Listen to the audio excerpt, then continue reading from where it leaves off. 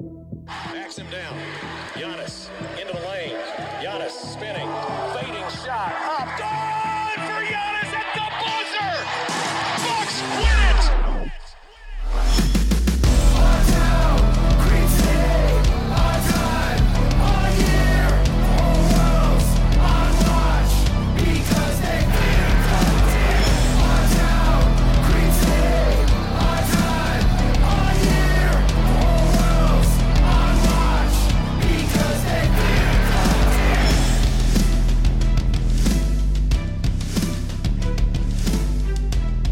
Welcome to Locked On Bucks. I'm your host, Kane Pittman. You can hear me and see me on this show daily and also find my work over at NBA Australia and ESPN. And joining me, as he does most Sunday nights, after we've just finished watching, I guess you call it an overtime thriller in Sunday Night Football. It's the host of the Bucks Radio Network and various other activities Bucks related. You'll see him at the arena if you're there, floating around somewhere. Justin Garcia. Justin, 2 nights away, and we're close enough to the ring ceremony now that the players are being asked about what the moment is going to be like, what it's going to feel like. Naturally, all these players are saying, well, I've never been there before. I don't know what this is going to be like. This wasn't one of the questions we were going to hit on today's show, but I did get a question on Twitter. I don't have the tweet up. I'm a bad host. But the question was, how many diamonds are too many diamonds? And I, for one, am very intrigued to see what these rings look like. Yeah, I hope to see one up close as well. And you know, as we get closer to it, the point has been made numerous times. But I think we all find it interesting and almost fitting with the almost rivalry that have been building between Giannis and James Harden, that the Bucks' perhaps toughest competitor, or the only team that took them to 7 games in the playoffs, the Brooklyn Nets, are who they open the season with. And on the night where they get their rings and unveil the championship banner, it's going to be James Harden watching Giannis receive his ring. So that's going to be fun. A couple of housekeeping notes before we really get rolling here. My microphone is still not plugged in. I've express posted, for those that missed the show last time, I've moved house. This is actually my apartment now. I did not somehow bring one of the cords to connect my microphone, so apologies for any substandard audio that you've had on the last couple of shows, but hopefully it's here by tomorrow, certainly by opening night. We do thank you for making Locked On Bucks your first listen of every day. You can get us free wherever you get your podcasts, of course, now on YouTube as well. We're having fun. We're trying some different things on YouTube. We'll do that again today and moving forward. So it's been a bit of fun as we make that transition. So as we go into the first question that we have today, this is an interesting one. And a lot of these questions have come through what we've seen in preseason and what we expect to see moving forward. So the first question here comes from at Lito Costa on Twitter. And I've shortened this a little bit, but the premise of the question was, what's up with the three-point shooting? Now, we saw last year, and it wasn't a new trend. We've seen this with the Bucks the last couple of seasons, that their three-point shooting has really dropped off once they've got to the postseason. So some numbers here. In the regular season last year, 38.9%. In the postseason, that dropped down to 35%, but that came up a little bit later on in the playoffs. So most of the postseason, that was around the 30% mark. And there was some stats. I know I was listening to a podcast, I remember back during the postseason, Kevin Pelton was saying how rare it was for a team to even make the NBA Finals with how terrible the three-point shooting was. They got it up to 35%. As I said, in the preseason, they're at 35.8%, so a little bit better than that. Obviously, some guys have missed some shots. Obviously, there's going to be some rust there. But the preseason, similar to the postseason, is such a small sample size. Now, I don't want to bundle those two together, because I think we often point to luck, and luck is certainly an element of the struggles of the three-point shooting in the postseason. But by the same token, I'm not going to compare the pressure of preseason basketball with the pressure of postseason basketball. There's a different element to that when it comes to the playoffs. Is there any concern with you in terms of the three-point shooting with this team, or anything that stands out as we move into the regular season here? I'm not overly concerned. I mean, I feel like based off what we've seen, I think especially in the playoff run that you outlined and what we've seen from this team seemingly forever, but especially the last 5 or so years in trips to the playoffs, you've just grown accustomed to, for whatever reason, once the calendar flips to May and June, this team just struggles to shoot from the outside. I know it seems like this is something we've said in each of the last few seasons, but I feel more confident this year with some of the shooters on the roster than I have in any of the previous years. I mean, I think Grayson Allen is going to be a huge upgrade there, and he's comparable, I guess, to Brent Forbes. I would trust Grayson Allen a little more just because he's been in those spots in the playoffs, albeit just one round, but he's been in those spots, and he's a guy that you don't have the same concerns with as you did with Brent Forbes, and that kind of took away some of the shooting. Jordan Nwora, as we've seen him shoot throughout the preseason, and if he can carve out a role, that's some more shooting that you have. And we haven't seen Bobby Portis this preseason. So I think between that, you had touched on this a couple of weeks ago. None of us anticipate George Hill to be a near 50% three-point shooter this year, but if he can be close to 40%, you'll take that too. So I think they've assembled more guys that you can at least play in stretches in the playoffs that you trust their shooting. It's interesting. I always come back to the conversation we had with John Horst, Bucks GM John Horst, prior to last season. And he said one of the main goals for the team was to acquire shooting, but not just shooting that translated to the postseason.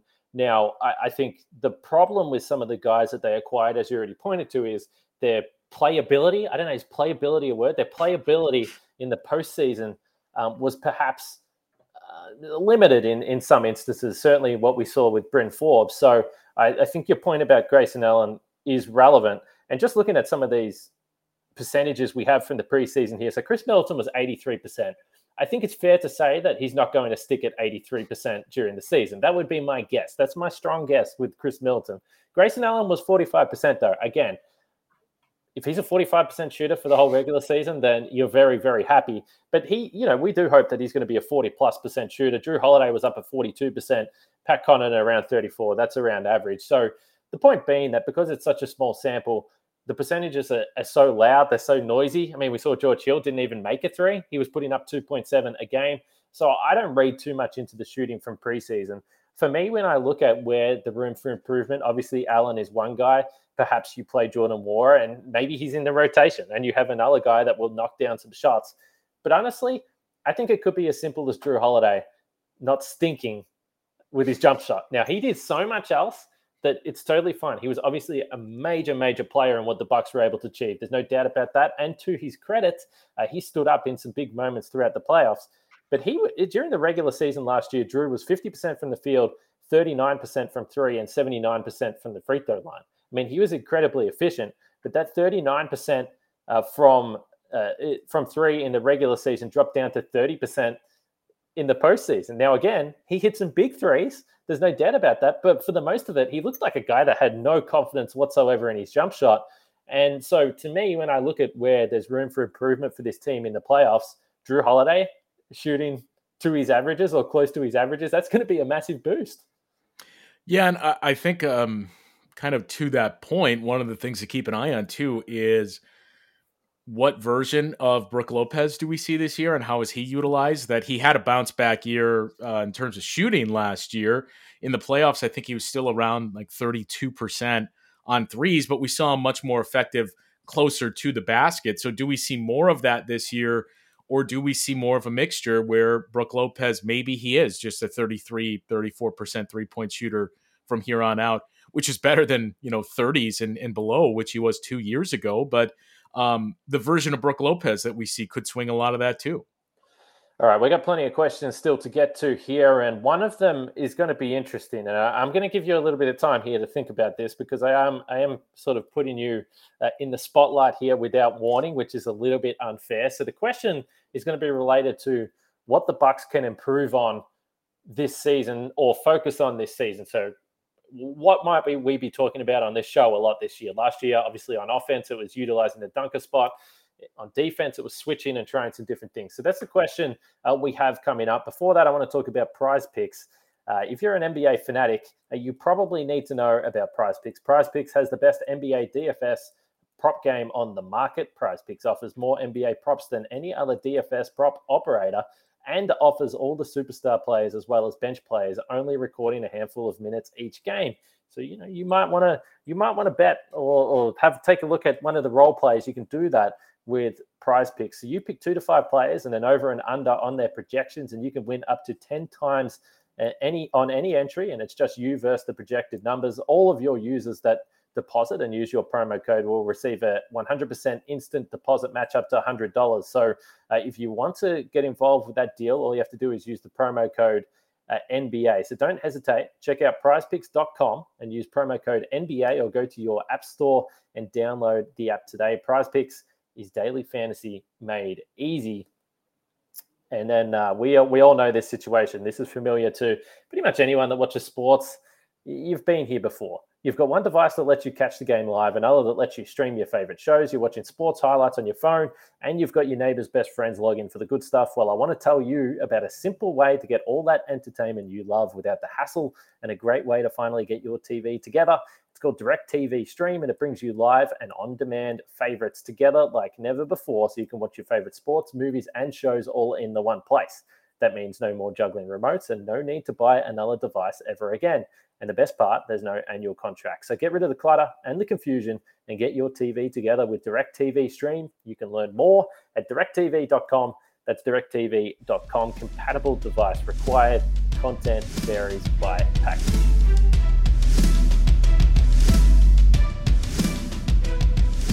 So as we get going here, again, Justin, the question that I teased, and maybe you've had, a minute or two here to think about it, comes from @CullyFan12. What can the Bucks work on similar to the dunker spot or switching defense last season? So last year, a big theme of the regular season, and there was panic left, right, and center. The Bucks weren't winning as many games as what they had in the past. I think a constant theme coming from this show is, maybe they didn't win this game, but have a look that they did this, or have a look that they tried that. It's not perfected. We'll see how it looks come playoff time. Is there anything that you look at this team this year, or perhaps something that you've seen in the preseason that stands out to you that might be a talking point this year or something to watch moving forward? Well, I think, first and foremost, I'm still not very sure how this team's going to approach the regular season, which I think last year a lot of us assumed they would take the approach that we ended up seeing, where you had so many new pieces. 50% of the roster is players that weren't there before. You were working in Drew Holiday and Bobby Portis, and a lot of key contributors were new guys. And oh, by the way, it's a short offseason, so it makes sense to kind of use this as a ramping up process.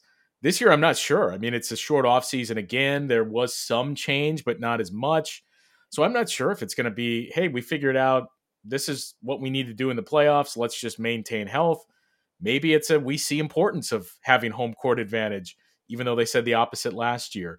So I'm not really sure about that. And that, I guess, could tie into the answer. But, the dunker spot was so huge and it was a talking point. And Eric wrote several stories on that last year where everybody dunker spot became part of the vernacular. And maybe you didn't know what it was before.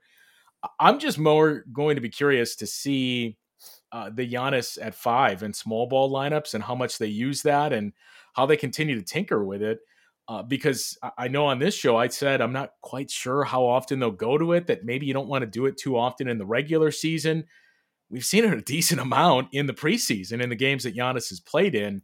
And if you just look at some of the lineups they used last year with Giannis at the 5, they didn't do it a whole lot in the regular season, but some of the lineups, for me especially, when they essentially played what you have the option to do this year, with no PJ Tucker out there with him, no Bobby Portis out there with him, and the one lineup that stood out to me the most was Giannis and Chris, Dante, Drew Holiday, and Bryn Forbes, because once this team is fully healthy, we assume Grayson Allen is going to be replacing Bryn Forbes in that role, and Dante DiVincenzo will be back. And what they did in those minutes, that was a very effective lineup, albeit not frequently used, but 119 points per 100 possessions and plus 13 in those minutes that they played together. So you can't help but think, with the things that Grayson Allen can do, it's an even better fit in those lineups than we saw from Bryn Forbes. George Hill's another guy that could slide in there. So I'm really curious to see what are the Bucks looking like in those lineups when they go to the minutes of Giannis at 5 and essentially 4 shooters or at least shot creators around him, because if he can hold up and if guys are hitting shots, I mean, we've seen more passing from him. The first preseason game that he played with Grayson Allen, I think it was he and Drew Holiday in the first half had 6 assists and 4 were to Grayson Allen and 3 of those were threes. So they're definitely looking for him. And if that's a lineup that they can sustain throughout the season, I'm very intrigued to see what they can do offensively with Giannis at the 5, because I think we all feel pretty good about the defensive aspect. Yeah, no surprise that my answer is Giannis related as well, because I think the preseason has been compromised a little bit for the Bucks just by virtue of how many of the role players are out, because I do think the role players that you acquire in the offseason can help dictate different lineups and different ways that you can play the game. We know what the Bucks superstars are going to do, or their stars are going to do, superstar in the case of Giannis. So I want to see, and you hear this a lot, that people that watch the league from a national perspective said that we really think Giannis figured it out in the postseason.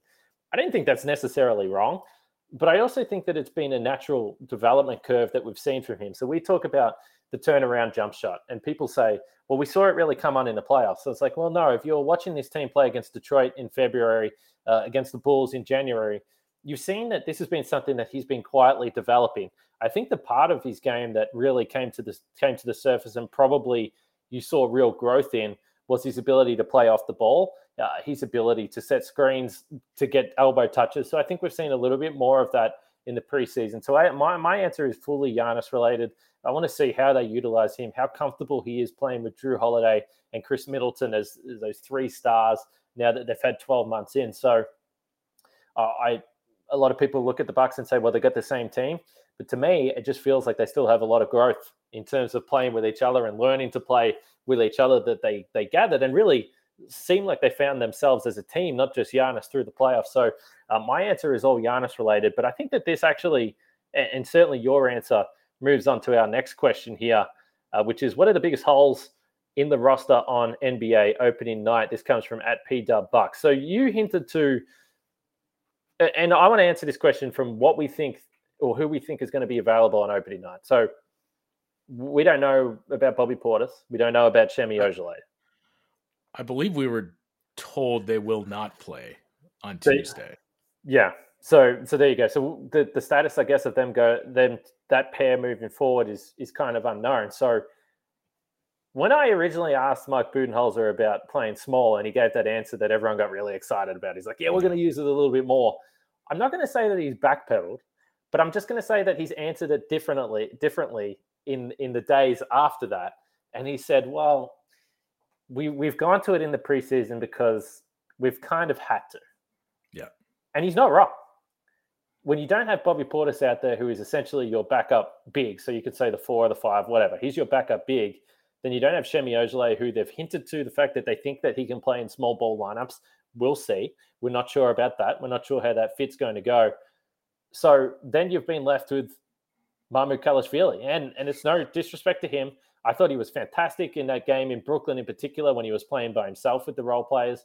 But I think we also saw, and we've seen it with Jordan Wara in the past, that it's challenging when you put him in with the starters because then all of a sudden his role, his touches, everything changes. So if you're asking me what the biggest hole in the roster is, and this was the question was asked more from the whole season, but I just wanted to talk about the opening section of the season first of all here because there's no question. I mean, you just look at it, and if Mamukelashvili is the first big off the bench against Brooklyn on opening night, then it's very obvious. That's where right now the weakness is, and that's absolutely no disrespect to him, but he's a rookie and probably not what the Bucks were hoping or planning for coming into the season.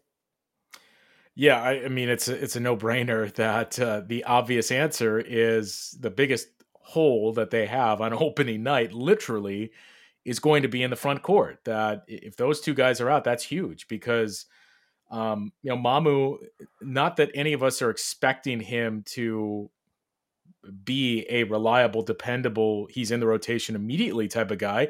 But I think you saw he started great in the preseason, that Brooklyn game, a homecoming game for him, his best game of the preseason. He still did all the little things that Bud loves and raves about of, making winning plays without scoring the basketball. He did that throughout the preseason, but I think we saw it caught up to him in a little bit of a drop off as the preseason went on. So if you have to turn to Mamu in the season opener, that's a tough ask, to say the least, when you look at the Nets front court, that you're talking about, oh, by the way, you're going to be out there on the court with, Kevin Durant, who may be the best, if not one of the 2 or 3 best players in the league right now. Blake Griffin, you're going to be responsible for, LaMarcus Aldridge and Paul Millsap that they brought in. So it's a tough ask for Mamu, even if we're talking about 6 minutes that you're throwing him out there into the fire. So it's going to be interesting to see that first week, and I guess then some, because to me the biggest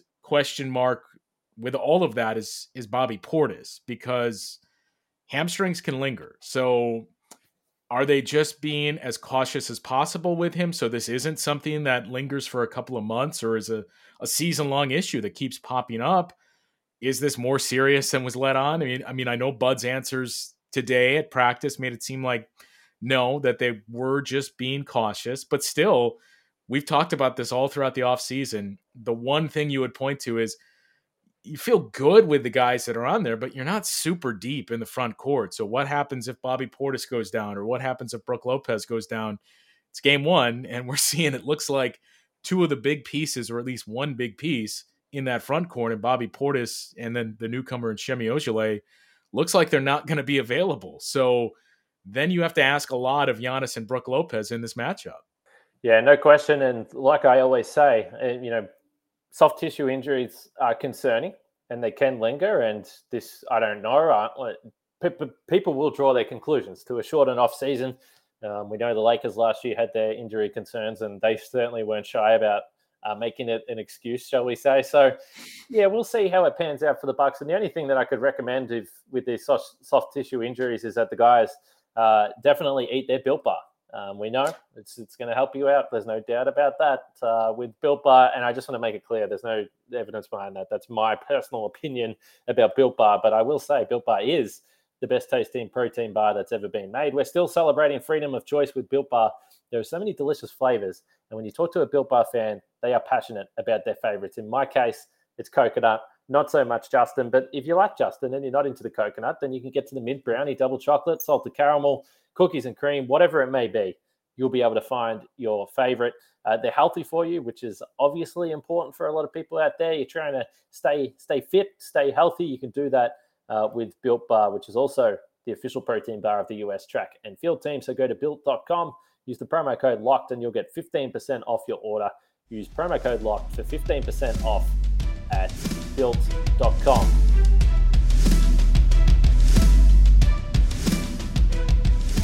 We appreciate everyone listening to Locked On Bucks and making it your first listen of every single day. But if you're going to have a second listen of the day, there's the ultimate NBA preview that you can find on your podcast feed. I was a part of it. I was a part of the Contenders show, Justin, and what a life we're living here. I mean, just the perennial contenders covering the Milwaukee Bucks.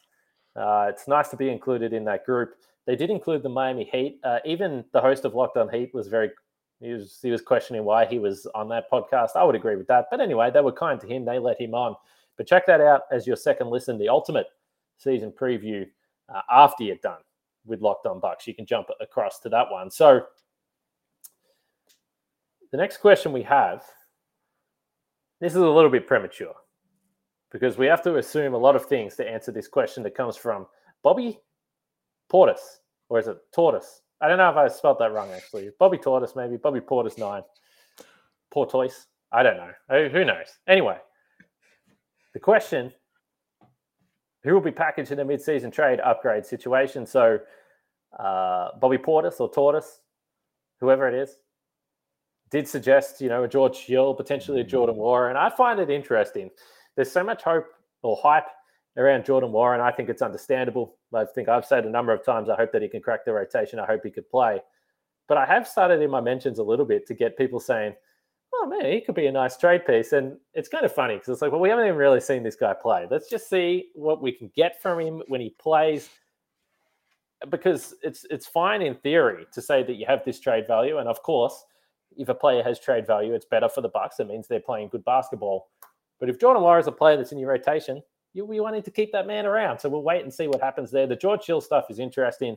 I think there's been a big reaction to, some sketchy play in the preseason. We'll see. I think we saw last year that the Bucks would have loved to have had a solid backup point guard. So I still feel fine about the Hill addition. We had some news today. The Bucks basically over the last couple of days have cut everyone that we thought they were going to cut. So they have 14 guys going into the regular season. Justin Robinson and Mamu Kalashvili, the two ways as well. So 16 guys, still an open roster spot. I'm not anticipating they're going to fill that spot. They'll leave it open until the buyout market later in the season. Maybe there is a trade. I think for the most part, that was pretty predictable. Yeah, not surprised by that. So they do have the open roster spot. I mean, I guess it's the what you don't want to hear in a non-answer, non-committal to the question, but it is tough to answer. I don't. I think it's more likely that they would be adding somebody via a buyout than a trade, and the Jordan Nwora thing too. It's funny because we talk about all the hype surrounding Jordan Nwora, as you pointed to, and the excitement of, oh, look at what he can do, and then that quickly turns to this could be a great trade asset. Well, if you're the Bucks, you look at a salary that's nearing $160 million. You're already well into the luxury tax. You're going to be there for the foreseeable future with the contracts you've given to Giannis and Chris and Drew Holiday. You have decisions to make on both Dante DiVincenzo and Grayson Allen this offseason, and it's likely it's one of those two guys, and whoever plays best or fits best is getting extended by this team. I think the point being, I don't think it makes a whole lot of sense to use Jordan Nwora as a trade chip because you're getting very expensive. You're going to need, and we've talked about this for over a year now, you're going to need to find guys in those late first round, second round picks that can become developmental pieces here and rotational guys. And you're going to have to hit it on the margins. Maybe you've done that with Jordan Nwora. Maybe eventually you do that with Sandro Mamukelashvili. So I don't see either of them, Jordan Nwora especially, getting moved because he's cheap. You still control him for a couple more years, and it's a very expensive roster. You're in the tax, and maybe other guys are going to be going in the offseason. So I'd be surprised if that happened unless somebody pops up as available that we didn't really see. Plus, oh, by the way, Jordan Nwora, I mean, we can talk about the value that he may have, but it's a $1.5 million contract. So what we're talking about adding in a trade, I mean, Jordan Nwora straight up is not going to get it done. If you package him with somebody else, still that's somebody else that I think you'd need on this team. So I don't really see anybody moved off the roster. I think it's much more likely that it's just through the buyout market that they do something. Yeah, and they don't really have too many of those sort of juicy mid-level, contracts around the 8 to 12 million mark. Obviously, Brook Lopez is there. Again, we're in the same boat as last year. If you trade Brook, then you're in big trouble for a number of reasons lineup-wise, unless you somehow manufacture a trade where you trade Brook Lopez and get a better center back, which doesn't make a lot of sense. So right. I think it's difficult. The only other thing I'll point out, and it's very obvious, but I don't think anyone would have predicted this time last year that the Bucks were going to have PJ Tucker on their roster by the end of the season. So these things will develop. There's a number of teams that are potentially going to be making moves here over the first couple of months of the season. We all know who they are. So we'll wait and see what happens there. And Justin, do you play fantasy basketball?